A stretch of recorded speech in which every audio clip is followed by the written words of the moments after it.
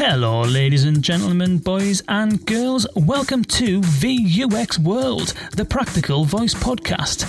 This episode of VUX World is brought to you by Botmock. Shout out to Obaid and the Botmock team for sponsoring this episode.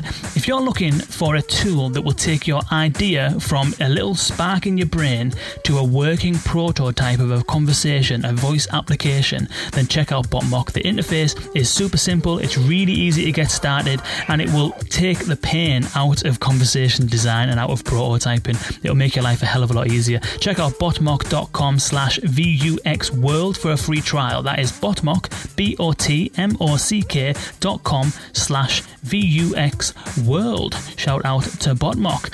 Also, special thanks to the Conversational Academy, who also are presenting this episode, which is all about conversation design, and actually more specifically and quite fittingly, how to become a conversation designer.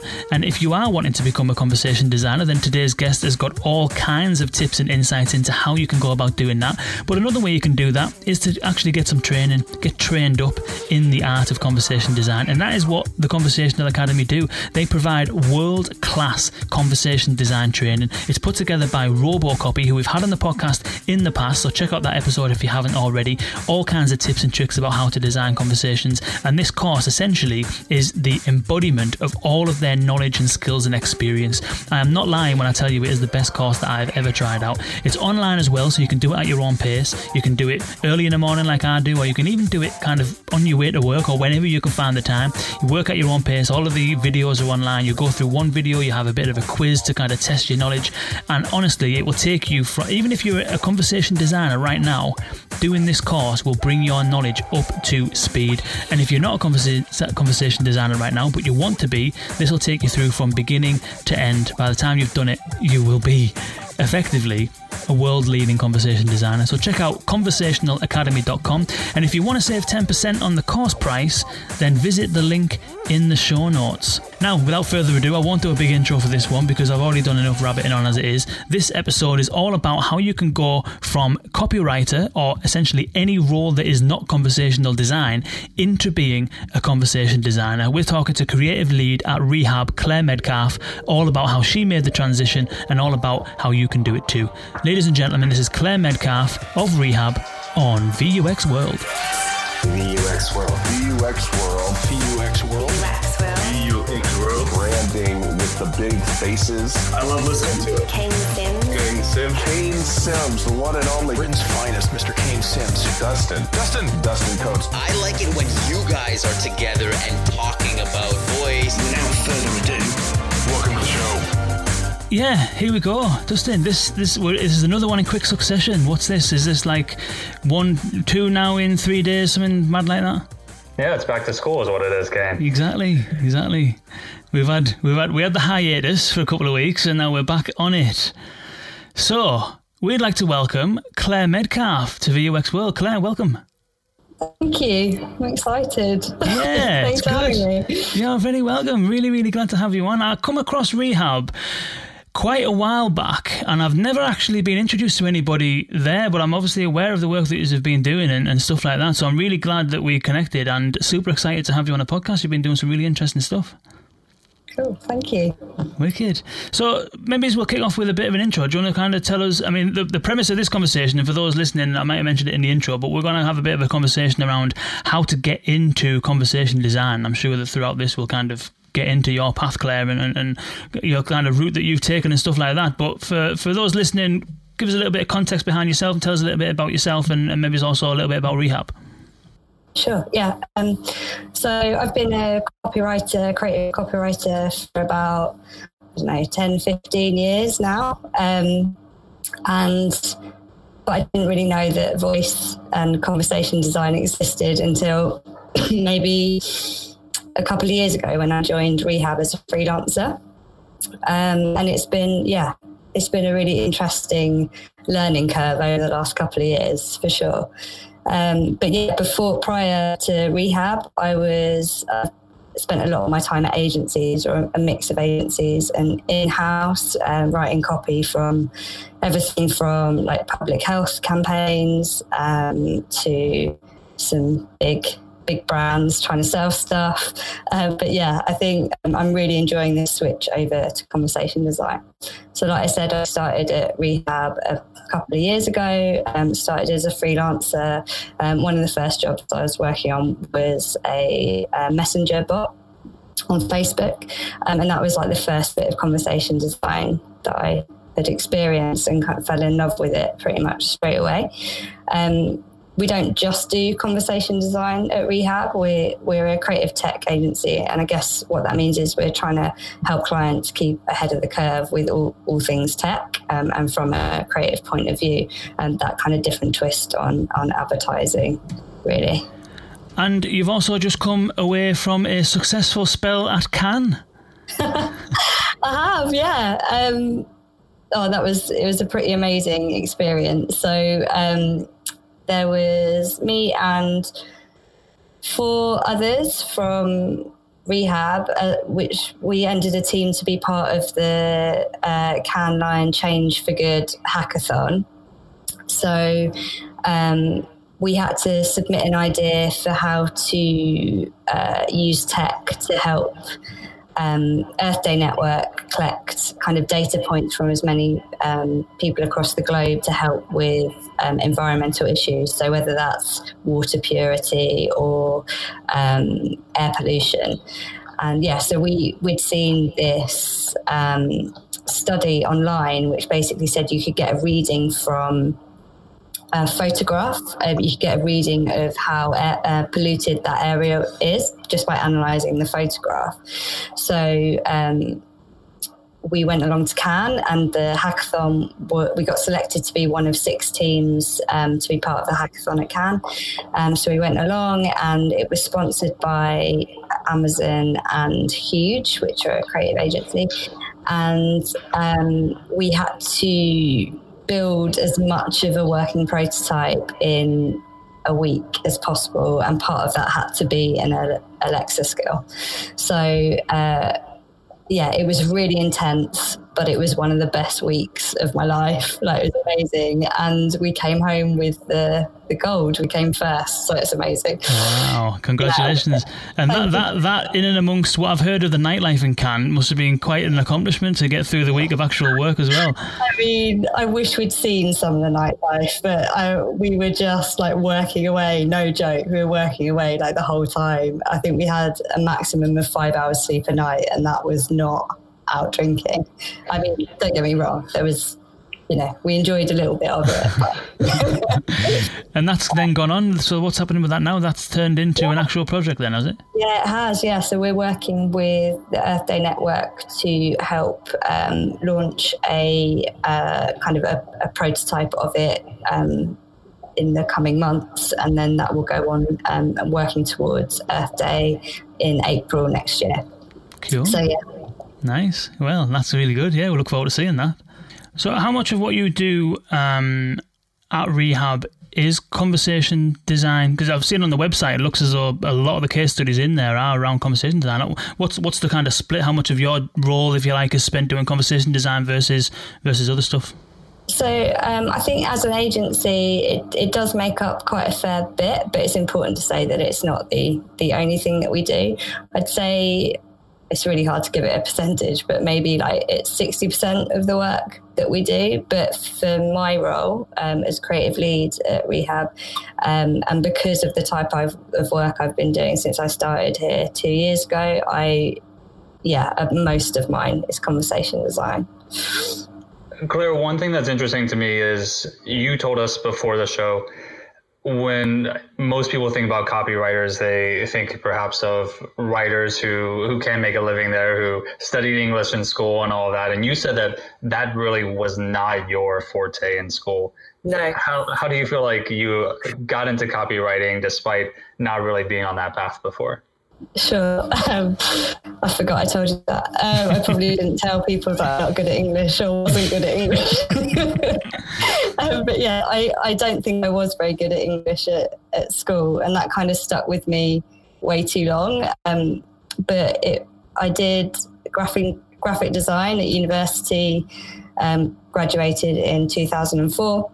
But I was really lucky that that graphic design course was really broad. So we covered everything from illustration to advertising to proper design work.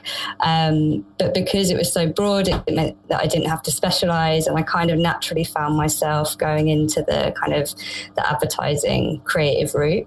But then I graduated and had some interesting jobs straight out of university, one of which was like working in basically a photocopy shop, which I'm not sure how much business those kind of things get anymore.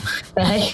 But then I was really lucky after that to have some great work experience at a youth charity called Kick-Ass, and we used to do these kind of PR stunts that we'd come up with ideas. Young people would come up with ideas to educate their peers on kind of issues that affect them. So whether that's sexual health or managing their money, things like that.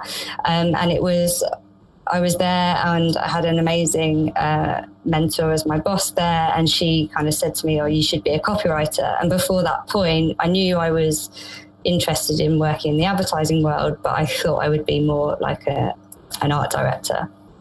But then kind of, I don't know, I think the advertising industry can be pretty daunting and overwhelming. And, you know, I'm quite an anxious person, so I didn't have like that kind of bolshiness to kind of go straight into that. So I was like skirting around the edges of it for a long time. So that was the first kind of thing that made me think, oh yeah, I do think in words and come up with my ideas around words.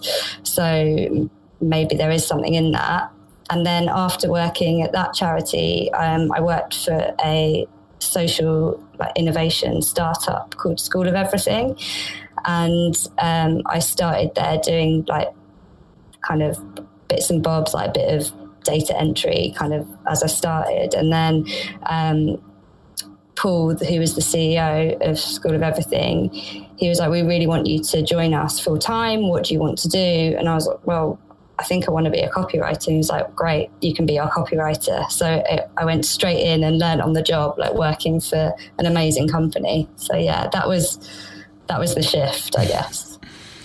And what have you found to be the difference after coming from getting into copywriting, spending time being a copywriter, and then you mentioned that kind of the whole kind of voice conversation thing was interesting you, and then you've obviously moved into doing conversation design in kind of a large proportion of your role. So what did you find some of the kind of main differences were from a copywriting brief to a conversation design brief? Yeah, so there are some differences. I guess like there's a lot of similarities as well. I think the main thing being that when you're writing copy for a press ad or anything else, really, you're never getting a response. It's you're taught to make your writing sound like a conversation. It's supposed to really speak to the viewer, like you understand their needs and you kind of play to those, and you want them to feel like they're talking with you as a brand. The amazing difference with conversation design is that you actually are getting a response. So for the first time, copywriting is a conversation, and you're getting to craft that along with understanding the user. So yeah, I think that's the bit that I really, really, really love about it. And presumably that then kind of brings you into rather than if a copywriter is spending time researching and putting words to a page and you want it to sound conversational when it's read, but presumably in conversation design, if you are getting a response, there needs to be somebody else there or some other people there to generate that response. So is it, I don't want to put words in your mouth, but is it a difference in terms of the people who you work with, or is it more collaborative in that respect? Yeah, I guess you always have collaboration to a certain extent, but traditionally my career has always been collaborating with an art director and figuring out the best way to get visuals and words to kind of do the job that we need them to do for the user. I think the one thing that is consistent is putting the user first is really, really important. And that's something that we try to do as much as possible at Rehab. There's no point really creating anything unless you're thinking about the person that it is designed for and designed to help. And in terms of creating the work, I learned pretty early on that I can write a conversation on paper, and that's great because you just read it as one block of text and it flows beautifully. As soon as you take the user dialogue out of that and try, I do paper prototyping quite a lot, where I'll read the smart speaker copy to any willing human and see how they respond, and that it changes dramatically at that point because you're actually getting real answers. You're not writing the journey as you want it to happen. You're getting a real taste of what they are going to do, and then you shape the conversation around that. When you're going to find those people to stand in as the end users, do you have to find a specific kind of person, or are you seeing that your colleagues know too much about what you're doing to really be effective? I think it's better if they don't know as much. So picking someone at random, just put a shout out on the company Slack asking if anyone's got 10 minutes to help us out, and then obviously giving them a bit of a brief as to what the project is. But really, it's good when they don't know too much, because people using kind of voice skills or actions don't know what they do until they're using them. So that's the only path you have to educate them about the use and the benefit it has to them. So anyone. Is there any? It sounds like what the BBC are doing as well, putting call outs to get people with different accents to come and experiment. Cool. Have you found, so you mentioned that some things are similar, some things are different. Have you found that in terms of either the tools or the techniques that you use to design a conversation versus craft some copy, have you found any differences or similarities in the tools and techniques that you use? I think so. Things like I said, focusing on the user is really important. Trying to strike up that connection, that still needs to happen through voice. I think things so no jargon or management speak, things that can creep in on company websites and things you definitely need to strip that out, both on websites or in ads, but also in voice, because I think brevity is always important, and it's even more important when you're writing for voice or conversation design, because people just expect that point to be made clearly, simply, in a really short amount of space. Differences, I think, it made me realize, one of the things it made me realize is how much that I would use questions in kind of writing a paragraph that is just going to be read as a kind of copywriting tool. But when you can't do that, obviously, in conversation design, because you're posing the question, so that rhetorical question is going to get a response. And what else? What would an example of that be? What would an example, if you use questions a lot in copywriting, what would some examples of those kind of questions be that might catch people out on an assistant? So have you ever thought about how your life might be easier if you had X? Yeah. You can't, because you're going to get an answer. So that must change. Yeah, so it must change the way you approach it. Is that the kind of thing that you're thinking every single time you're writing a line? Are you always thinking about what the response could and should be? Or are you thinking about perfecting the way that this phrase sounds?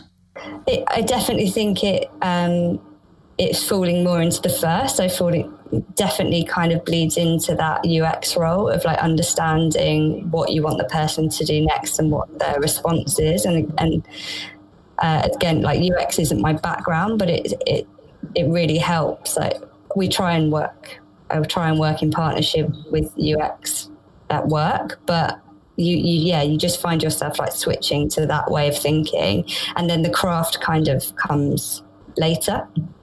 I think, it is about that user experience first. So do you have kind of user experience people at Rehab that you work alongside? Yes. Yeah. Yes, so what's the difference then in a conversation design project? If a lot of what you're doing is crafting the interface, where's the line, and what's the difference then between a conversation designer and a UX person? I mean, it's very blurry line, but you always get the best results if UX and copy are working, and tech are working together. Actually, we're really in favour of kind of working in a kind of hack sprint style at Rehab as well. So I think if you can get everyone with the skills in one room at the same time, the result is going to be better. And if it like passes on from one person to another, when working on a voice project with UX, we'll kind of sit down and think about all the areas that conversation or experience needs to cover and how they map out loosely. And then either I'll go off and write it as a conversation and then come back to speak to UX and go, okay, so this is where it's going. Does that make sense? Do we want to move it around? And sometimes it's easier if it's messenger based, because you can almost like plot it out with all the responses. I think it's really tricky when it's voice first, or voice only.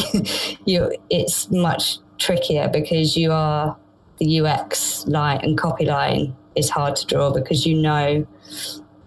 there's no point really mapping out like a decision tree in that. You have to write it as a script to know what's going to work and just make sure all the parts of that conversation plug in at the right point. Does that make sense? And Claire, you were talking earlier about your quirks or your voice, however you want to call it. For example, using questions a lot with straight copy.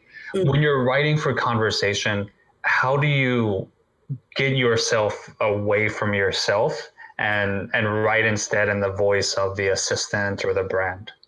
So I think that's a really good question. It's something that I'm kind of learning every day. Like I try and keep up to date with Alexa and Google Assistant's like guidelines on the best practice to write. And Kane, I know you introduced me to Robocopy and the conversational design course and stuff. I've got a few good tips from them. I think it is practice and it's learning like what works and what doesn't, and writing for the platform. So, but that's a skill kind of as a copywriter you have anyway. You kind of change the way you write to suit the medium. Yeah.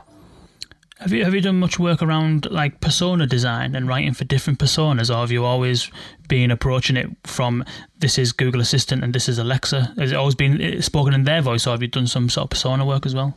No, definitely. So the guidelines, Alexa and Google Assistant, have very, very much been a kind of best practice in terms of getting that user through the conversation you want them to go through. But in terms of tone, I've definitely done persona work before. Obviously, we work with the brands that we work with to understand them as a client and their product that they want to create, and flexing their kind of general tone of voice guidelines for this platform.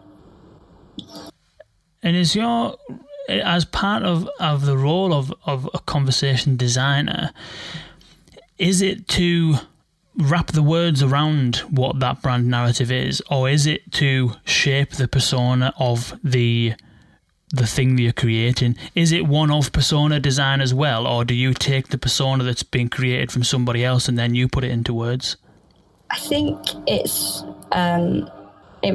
dependent on the project. I think obviously a lot of brands are now moving to exploring voice as a channel and trying to understand like who they are, what they are on this new platform. I think there'll be instances where brands will create an experience maybe around a character, kind of more kind of storytelling that would be a one kind of voice in and of itself. But I think we're seeing conversation design as more of a channel for another platform for brands to kind of reinforce who they are. Obviously, their visual guidelines are consistent across whatever channel that they're displaying. So if a Cadbury's press ad, a Cadbury's chocolate bar in store, it's that kind of flexing it. And I think we're almost going back to that golden day of radio, and brands need to really kind of cement who they are through audio only, or audio first. Yeah, we've spoke to quite a few people around, Joel Beckerman and Eric C and stuff on audio branding and sonic identity and all that kind of stuff, and it's that's never going away. I'm a huge fan of sound design. I think that you can accomplish a hell of a lot when it comes to shaping sound in an effective way. As a conversation designer, is that something that you're thinking about as well, in terms of, for this bit, we could write some dialogue, but we could also use this kind of earcon or sound identifier? Are you thinking in those kind of terms, in terms of, what you can use sound for and what you can use dialogue for, or are you sticking to dialogue design? I'm starting to think more, and it's very similar to when writing radio ads, which I haven't done for a long time actually, but thinking about where sound can come in, whether that's a brand's own particular sound or just use of sound effects in general. Like, how can we paint more of a picture through their speaker? I think I'd love to do more of it. I think it's really fascinating. I've been listening to your podcast around like audio branding and stuff, and I think it's really fascinating. So yeah, let's see. Yeah. Cool. When it comes to crafting the words on the page, crafting the conversation, is it how many revisions would you tend to go through? Because I know that, I've done kind of writing in the past, not to the level of copywriting for adverts and stuff, but a lot of freelance writing, articles and blogs and stuff like that. And I always used to kind of get to the point where it was the same when I used to make music. I would dwell on something for ages, and every single word has to be exactly right. And it's the same with crafting music. Every single sound has to be in place, and it has to all kind of be perfect. And then I kind of started getting to the point, maybe when I was maybe falling out of love with the concept of writing articles day in, day out, when I stopped maybe giving it quite as much attention, and I found that I was able to do things quicker, but they maybe weren't quite as good. So in terms of the number of revisions I would go through, got shorter. But with conversation design, it almost feels as though that's kind of exploded again. Is that the case? Would you say that, how many iterations would you tend to go through when you craft a dialogue, or is it a case of just writing something and it's done? Oh, no, it's never just write it and it's done. You know that as a writer. But I think it could be endless. Like, you could keep iterating that conversation. I look back to some of the first projects that I did, and the tech has changed a lot over the last couple of years, and I think from that point of view, I definitely go back and rework some of the conversations that I've written in the past. But in terms of crafting the conversations when the project's happening, I think, there's definitely writing a first pass, like the happy path as a script almost, and then the first round of paper prototyping, so the interviews I mentioned, when just getting someone to think I'm a speaker for a minute and do what I say, or hopefully do what I say, and then trying to build it out and craft the conversation at the same time. So there's crafting for the UX point of view, but also from a love of words and crafting the conversation, and that making that conversation as beautiful as it can be. Yeah, so as many as I can fit in. Do you ever have situations where you wrote a turn of phrase or something and you were just in love with it, and the client came in and you had to end up changing it, or the interaction with the users necessitated a change? I think, there's always going to be some bits that get changed that you love, but I think you learn not to be too precious over time. I think I can't think of any specific examples, but I've definitely had it where I've written something on the page that I think will work perfectly in the conversation, and then listening to it back when we've built it and we're testing it, it just does not make sense in the way that I thought it would. So it's more kind of feedback from the tech than from the client sometimes. Why do you think that is? Why do you think that when you write something down and you look at it, it seems all right, but then you hear it back and you change? Why do you think that is? Why do you think it sounds different? Yeah, I think it really is just because it's relatively new. Like, we don't normally write for something to speak to us unless you're writing, I was going to say, even if you're writing for kind of like a screenplay or something, it's still, what's coming next, what's going to happen. If you're only going by that last few string of words, then they need to make sense, linking back to what you just said, but also lead you on to the next part of the conversation. And I think we're so smart as humans. Like, when we have a conversation with one another, there's so many cues to pick up on. There's different contexts that you just understand automatically, and smart speakers aren't that smart.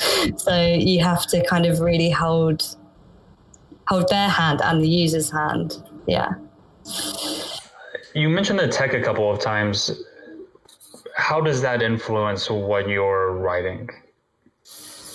I guess, I don't know if it's the tech or the user that is influencing me. I think, like I said, the user is always going to be at the heart of what we're doing. And if the tech doesn't quite understand what the user has said or is doing, then I need to write to accommodate both. But obviously the tech does influence me, and I think the changes with like having more screen support in these conversations, so with the devices having screens as well, that's changing what the conversation is from a written or spoken point of view. What does that look like? How does the screen impact the conversation? So in the kind of simplest example, rather than listing out all the kind of menu options, you would have like the buttons on screen, or you would have visual cues that help make sense of what they're hearing. Obviously, you don't know necessarily, so you have to make a conversation that will adapt to whether it's just speaker, or if there's screen support, or if I think one thing that we've learned over time, and we've kind of looked into quite a lot, is what we call place owners. So that's not only the device that people are using, but where they're using it and in what context, because the conversation that they're willing to have would be different, like in the privacy of their own home in front of their family versus on their own, or even in public but on their own. So if they're on a bus but they've got headphones in and they're typing on their phone, so both parts of that conversation are private but they're in a public place. So does that change the conversation that they're willing to have? So that's another kind of a key thing to think about. Yeah. And that influences design decisions, does it?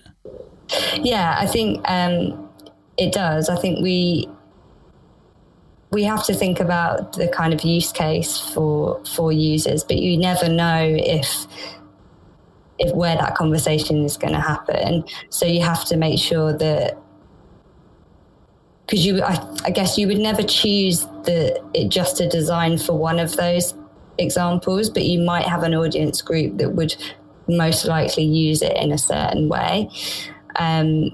But I think you have to create a conversation that can adapt across all of those variables.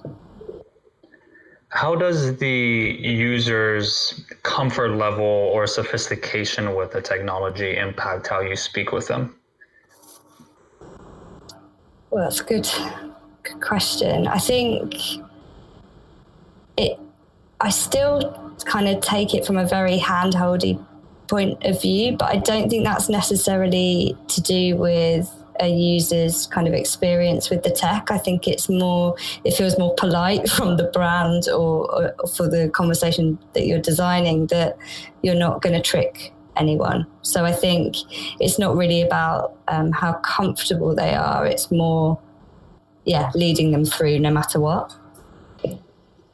And then taking a big step back and going actually to the beginning, when you do discovery with these brands that you're working with so that you know how to write and what to write, what are you asking them? What are you hoping to find out? The conversations with the brands. When a brand comes to you and they have engaged with you and now you need to start writing for this conversational experience, what type of information do you need to know about the brand, about their goals, about the users that will allow you to be successful? As much of that as possible. I think we're lucky that we have an amazing strat team, and we all kind of work closely to understand both the brand goal, the client goals, the brand goals, and the user goals. We try and always, obviously we need to meet all of those, but we try and keep the user goals central, and how can we help the user in a way that is good for business as well. So ideally we would have as much kind of user research as possible based around that particular brief. We know what we're working towards, but if when we're doing user research we kind of get other ideas of what might be the solution, then that would definitely kind of change our course a little bit. But as much information as possible, like trying to understand, like when building the persona, we'll kind of work with clients to understand the tone that they want to put out there. Like, is it a mirroring of their brand tone of voice, or does it flex a little bit for this channel? But yeah, the more information about all of those, the better. Are there specific attributes, say, about the user where you say, if I know these 4, 5, 6 things, this is going to give me a large way to understanding what I need to do? I can't think of any specifics. Only the place owner stuff that I mentioned. So what problem are we solving? How can we do that through voice? And where can we present that information, just as a starting point? But we try and have a really detailed kind of picture of our audience, not just millennials. Yeah. Do you do a lot of kind of like target market persona thing? Because there's two schools of thought, isn't there? And I don't even know which side of the fence I sit on, but some people want really, really detailed target market personas. Others kind of just, they're happy with what you described as a place owner, you know, where they're going to use it, what they need to accomplish.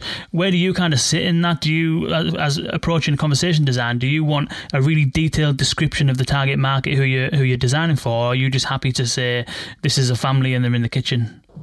I'd definitely be happy with the first one. I think I want to know that we really know the audience and we're not just kind of guessing about what's going to resonate with them. I think what we try and do is get a good mix of kind of face-to-face, like research as well as data, so we can get a clear picture, and obviously the wider that research is the better, but then that does need to be distilled down into a kind of directive brief for when it comes into copy. So I've answered a lot of questions that maybe my strat department should have answered, but yeah, I don't think there's any harm in having lots of user research. Cool. We've kind of touched on a few, well, it sounds as though we've kind of strayed into a few different areas in terms of product and strategy and UX and all that kind of stuff. And that's probably a symbol maybe of this whole space, isn't it? In that it's so multidisciplinary and there's so much that goes into it, so much time and effort and different activities go into creating a voice experience. Do you think that, and I know this is one of the things that we spoke about kind of before the call, do you think that the role of a conversation designer is clearly defined enough, or do you think that there is clarity in terms of the perception of what conversation designers do and the roles that need to be involved in creating voice experiences? I I think it's a really grey area. Like, I don't really know what my job title should be anymore. Like, I think I've always had copywriter in my job title for years and years and years. And most people kind of know what that is now. But even with that in itself, there's loads of different types of copywriting. There's content writing, there's, above the line, below the line. Like, copy can cover so many different things. And now it's moving into conversation design. Copy isn't in that as a title, so design is in there, and now obviously with getting screens and as part of this experience, does design mean like visual design again, and obviously UX design? So I think it's been a real tech-led space. I think now, as you know from having all the conversations with the kind of sonic identity and audio branding and stuff, it's getting into a space where it's being more creative and crafted and polished. I think there's room for copy to rise up a little bit in that. I think it's hard to... It feels like it's more UX focused. Obviously, there's words in this conversation, but I'd love to see copy heroed a little bit more as part of this space. The job that you have now, how do you see it being different a couple of years from now? Who knows how it's going to change? I think it changes so quickly. I think that the tech does dictate that the most. But I think the creative possibilities are really going to grow. So I think it's going to be definitely seen as more of a channel or a platform for all the kind of traditional roles within advertising and creative to kind of work together to create richer experiences. So it's exciting. Well, what kind of technical changes could you see impacting the job the most? I think it would probably be like the natural language understanding. So if that just keeps getting better and better and better, then maybe there will be no job for copywriters in this space going forward. So yeah, that's my biggest threat. It's interesting how it kind of we talk often about kind of technologies converging, and that when you put a load of different technologies together, you all of a sudden have Uber, for example.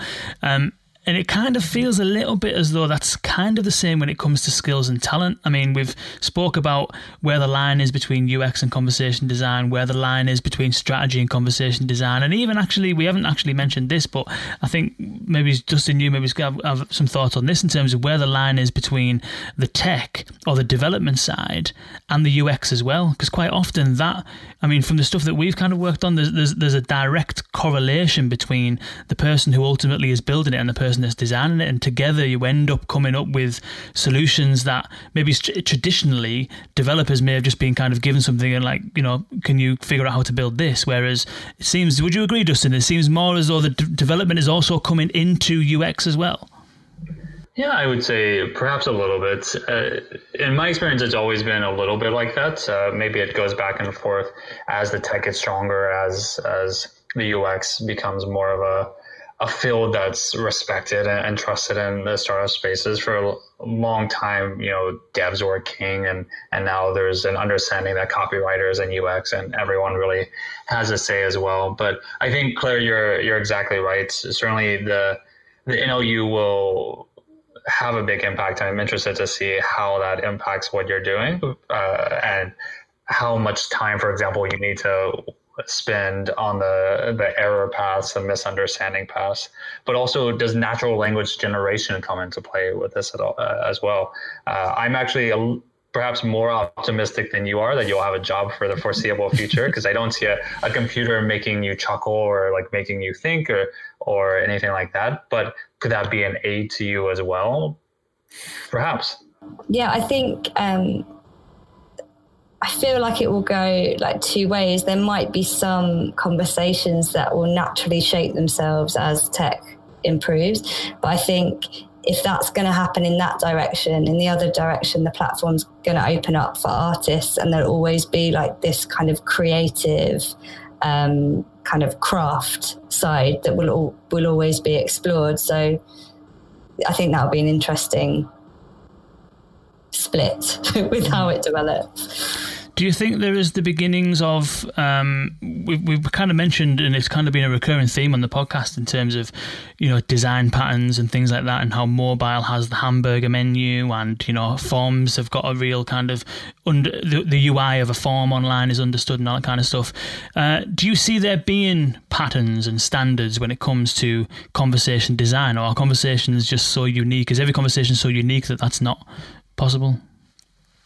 I mean, I guess we're kind of working towards it being as natural and as human as possible, and I guess that will be our guide. But then I'm reading a book at the moment about how language has kind of developed on the internet, and it's not how we would write in a kind of professional official way, but it's definitely understood. So one thing that actually comes into my thinking a lot of the time is full stops. So full stops on the end of a WhatsApp message, you might think that the person is annoyed at you or is being quite blunt about something. But actually, if I'm writing for a brand, but I'm writing it in a messaging platform, do I use that full stop or not? I know it's correct to have a full stop, but I also know it can be perceived as not very nice. So yeah, I think that's interesting from that point of view. But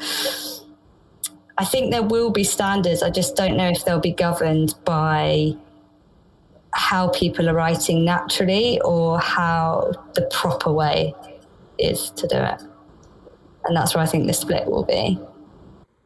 Are there any mistakes or anything that you see in conversational interfaces with copywriting that you look at and you cringe and you go, I don't know why people are doing that? I mean, I'm probably cringing from a point of view as, I used to do that too. But I think it's just the responses being too long, that especially when you're seeing them on screen. And I mean, it's even worse when it's being read out to you. It's just too much. Cognitive load is too much. And the conversation is just going to stop because people are lost. So yeah, I think edit is a tip for sure. Why do you think people do that? Because we're used to writing for bigger spaces. And I mean, obviously, a lot of us write conversations. So I'm thinking about using screen when I'm giving these examples. So in WhatsApp, I know that the way that people have or type these conversations is changing and can be quite individual, or maybe it's an age thing, I'm not sure, but like some people click send as quickly as they click return, so every sentence is a new message.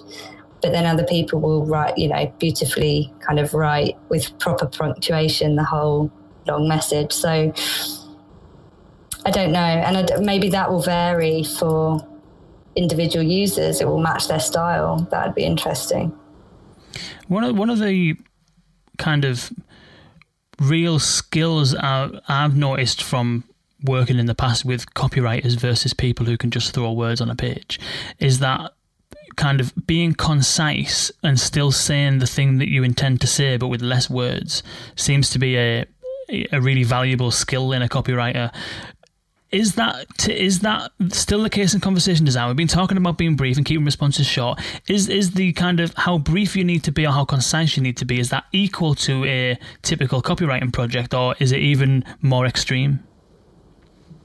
I think it's more extreme, but there's also things that you need to say that you don't have to say if it was on a website with an accompanying visual. So if it's just through voice, then the hand-holding, like the instructional kind of making sure you're moving people along with you.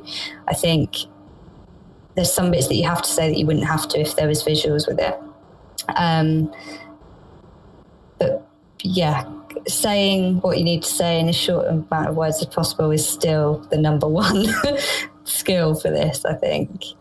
Cool. And then maybe lastly, let's finish off with any advice that you might have for other people who might not be a conversation designer right now, but might be wanting to do this for a living. What kind of advice would you give people who want to turn themselves from wherever they are? It could be copywriters, could be hobbyists, Alexa skill builders, could be UX designers that want to be conversation designers. What kind of advice would you give those people? I think my advice would be just to start giving it a go. Like, there are so many platforms out there where you can start building or at least prototyping the conversation. So Bot Society is an amazing one. You can really just start shaping your conversation straight away. So I just say give it a go. And especially if you're a writer, you've already got 50% of the skills that you need. It's just understanding how to have that kind of two-way conversation. Cool. Dustin, any final thoughts or any other questions for Claire? No, this is fantastic. Thanks so much, Claire. No worries, thank you. Where can people reach out to you or find out more about you and more about Rehab? So if you go to rehabagency.ai, or I'm on Twitter at Claire Medcalf, CLAIREMEDCALF. Cool. We'll put the handle in the show notes along with the appropriate links. Claire, this has been an absolute pleasure. Thank you so much. It's been really interesting. Thanks so much for joining us. Thank you so much for having me. That was Claire Medcalf, creative lead at Rehab. Thank you, Claire, for joining us. That was exactly what I hoped that conversation would be. We've covered conversation design and things like that in the past, and we've also done some things around moving from kind of like graphic design into copywriting or conversation design.